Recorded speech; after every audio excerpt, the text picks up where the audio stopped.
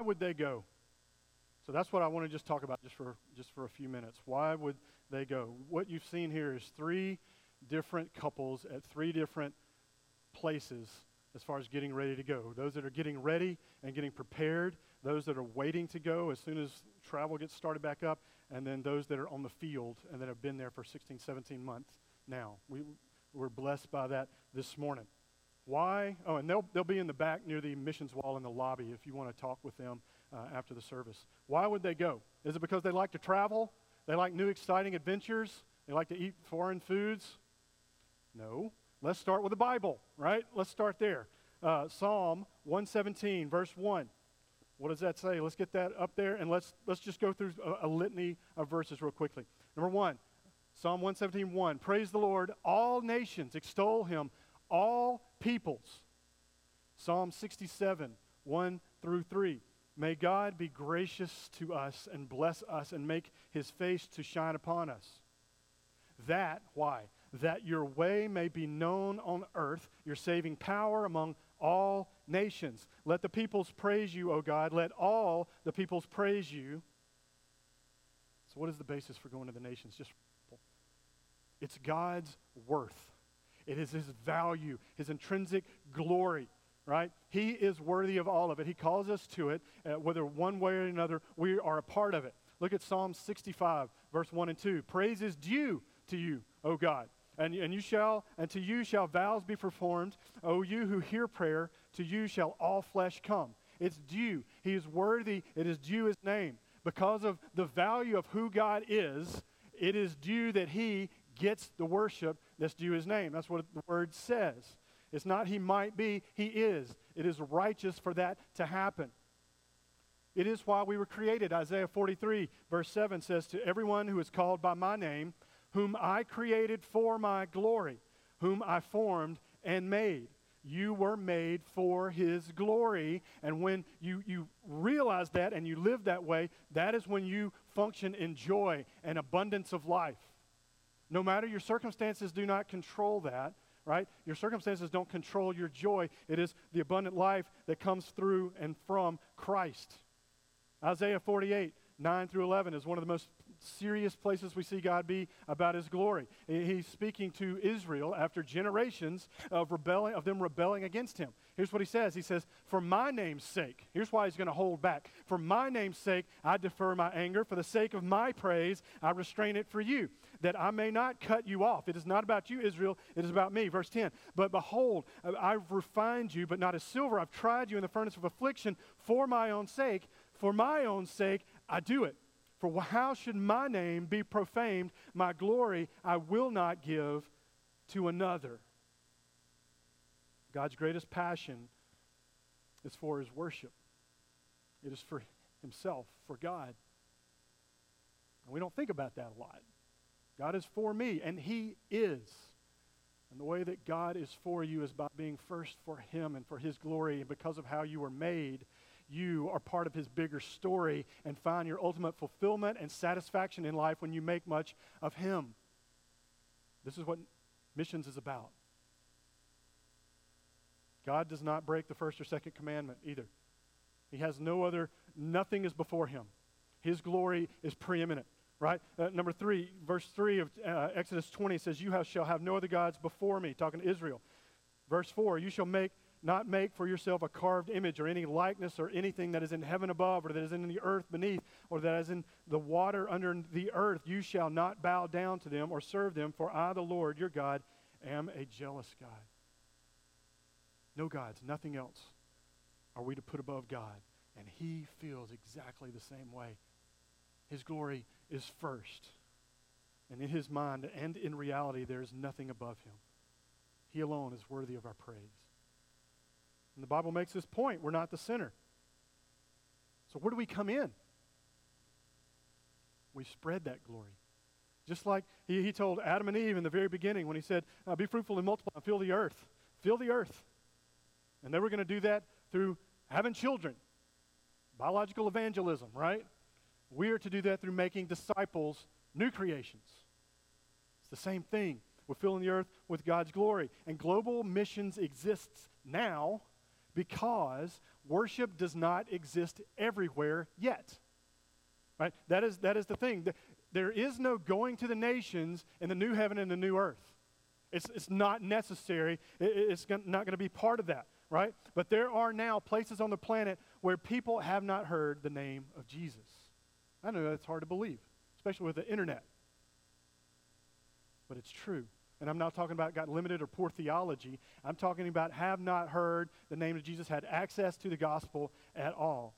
They don't know that he is the only way. They can look at mountains and know there's something bigger than them, and they declare the glory of God, yes. But there's not a specificity to the name of Jesus that says he has taken my place on the cross, and he has made me right with God. He has reconciled me and given me back. I'm back into the family. I've been among some of them, and in this dark, heartbreaking, and hopeless place. Worship is the goal of missions. Worship is. Not to be an adventurous traveler, not to be a thought of, man, that was a really good Christian. They left. It is all about, and always has been and always will be, about worship and the nature and the value of God. There's no better picture than we see in Revelation 7, verse 9 through 12. After this I looked, and behold, the great multitude that no one could number from every nation and tribe and people and languages. They were standing around the throne and before the Lamb, clothed in white robes and with palm branches in their hand, and crying out with a loud voice, "Salvation belongs to our God who sits on the throne and to the Lamb." And all the angels were standing around the throne and around the elders and the four living creatures, and they all fell on their faces before the throne and worshiped God, saying, "Amen. Blessing and glory and wisdom and thanksgiving and honor and power and might be to our God forever and ever." All nations, every group, every people group is a different note on the keyboard of creation. And for the full symphony to ring to God's praises and his glory, all the notes have purposefully been included, and they are due God's glory. And that is why we go to the nations. That's what Jesus said in Matthew 28, "All authority in heaven and on earth has been given to me. Go therefore and make disciples of all nations, baptizing them in the name of the Father and the Son and the Holy Spirit, teaching them to observe all that I have commanded you. And behold, I'm with you always till the end of the age." In Mark 16:15, where he says, "Go into all the world and proclaim the gospel to the whole creation." Like all of it. Acts 1:8, "You will receive power when the Holy Spirit has come upon you, and you will be my witnesses in Jerusalem, in all Judea and Samaria, and to the end of the earth."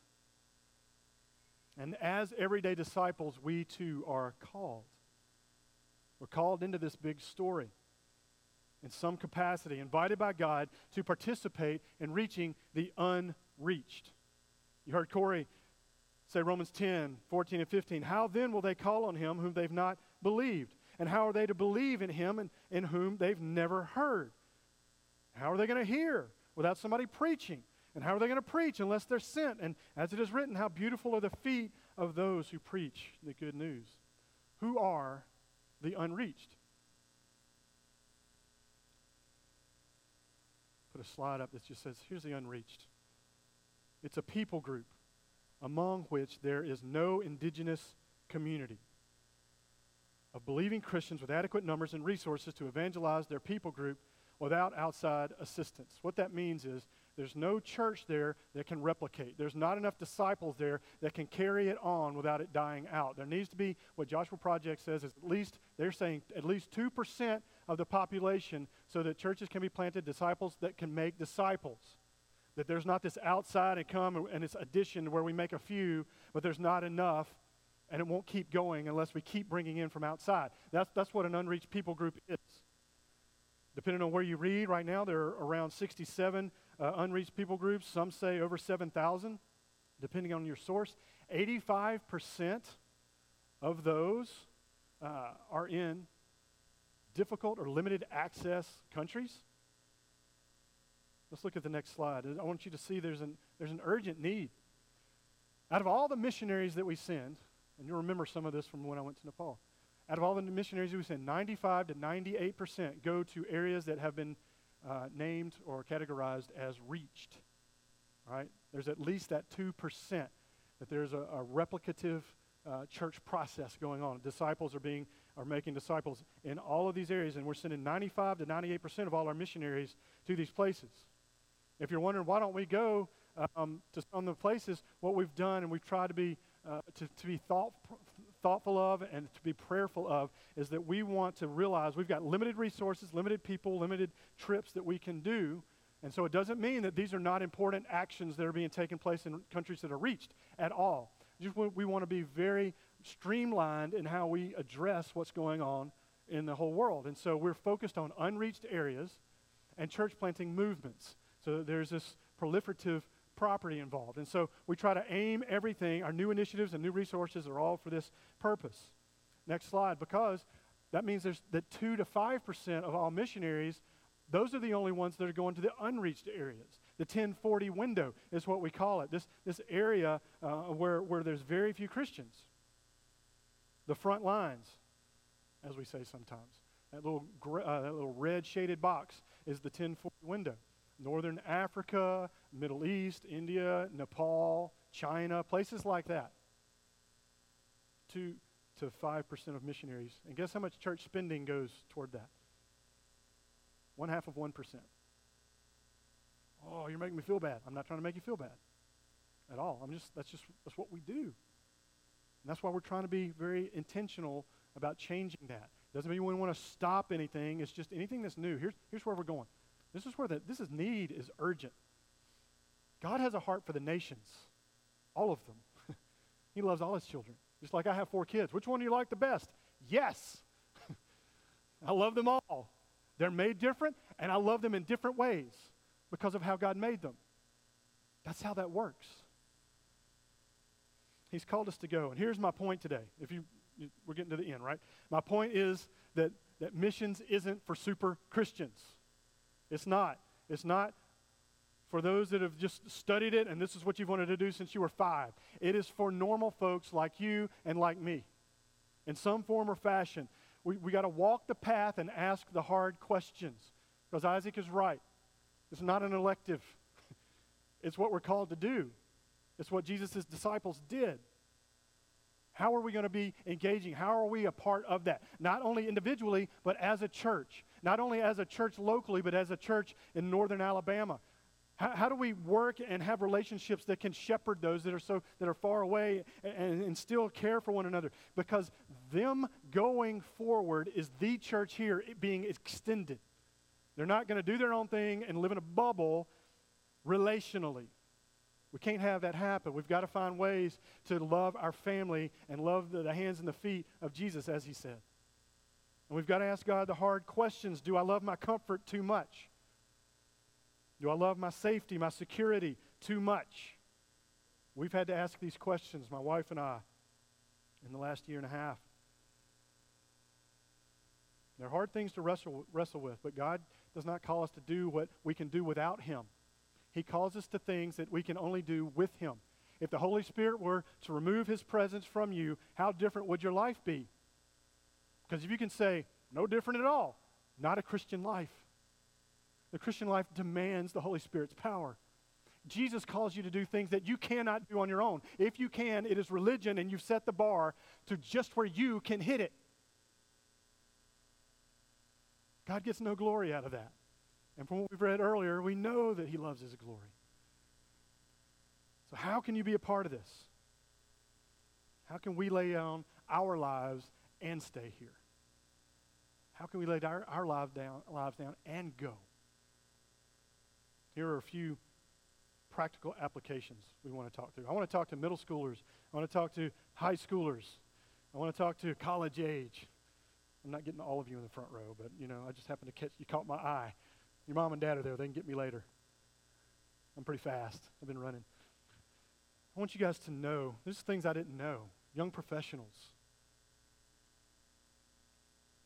Future missionaries do not have to be evangelists only. You can do what you were called to do here, over there. You can have a business degree. You can manage a coffee shop. You can be a teacher, a civil engineer. You can have an art degree. I know somebody that has an art degree, and they're over there helping trafficked women come out of trafficking with art. It's part of the healing process the Holy Spirit uses. You do what you do here, You just do it over there. I did not know that. I thought only those with the gift of evangelism that were really good on their feet and got an A in debate could do this. And that's not true. Maybe take the perspectives class the next time it's offered. We're in the middle of it right now. Out here, it'll be offered again starting in January. Just expose yourself.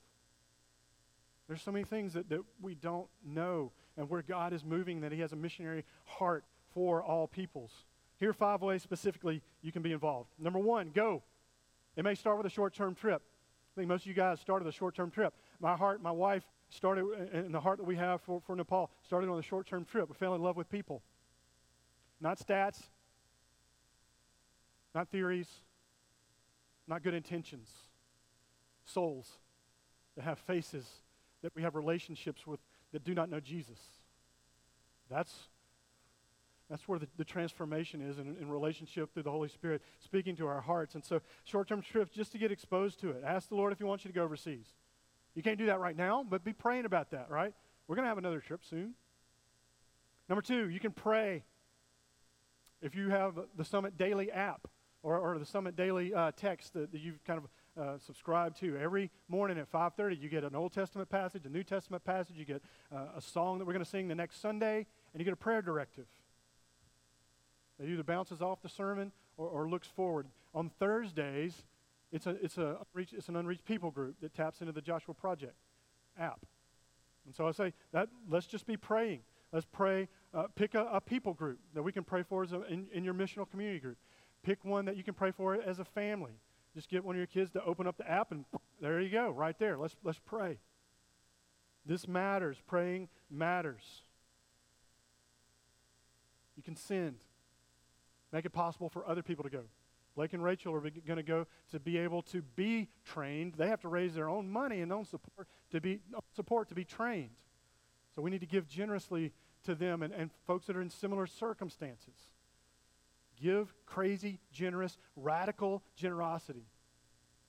God did not give you a lot of money so that you could just hold on to it.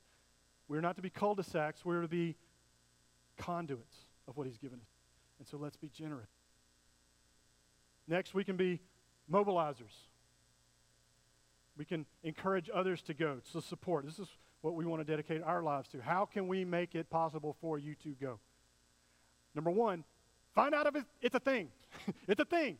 Okay, so now that you know it's a thing, how can we make this happen? What's on your heart? Let's have these conversations. Let's go have that over coffee or breakfast or lunch. Let's talk about it. Let's take perspectives. Did you know that was a class? You didn't know that was a class? That's a class. Let's get exposed to that, right? Let's find out, and we can mobilize one another. You can learn by reading. I'll give you tons of books and conversations and movies, and there's all kinds of ways we can educate ourselves. And finally, engage. The nations are not just there, they are here as well. They are in businesses. They are at places you go for public. They're at schools. They're at your office. You can go to the same restaurant over and over and over and see who's there and make friendships with them with an end to share the gospel. Gas stations, don't just use your credit card, but go inside and pay and get to meet people. These are ways that we can engage with the nations here and now. We don't have to wait. It's not just for those who get sent. We're all a part of that, and that's how we do it. Now, we want to spend some time praying.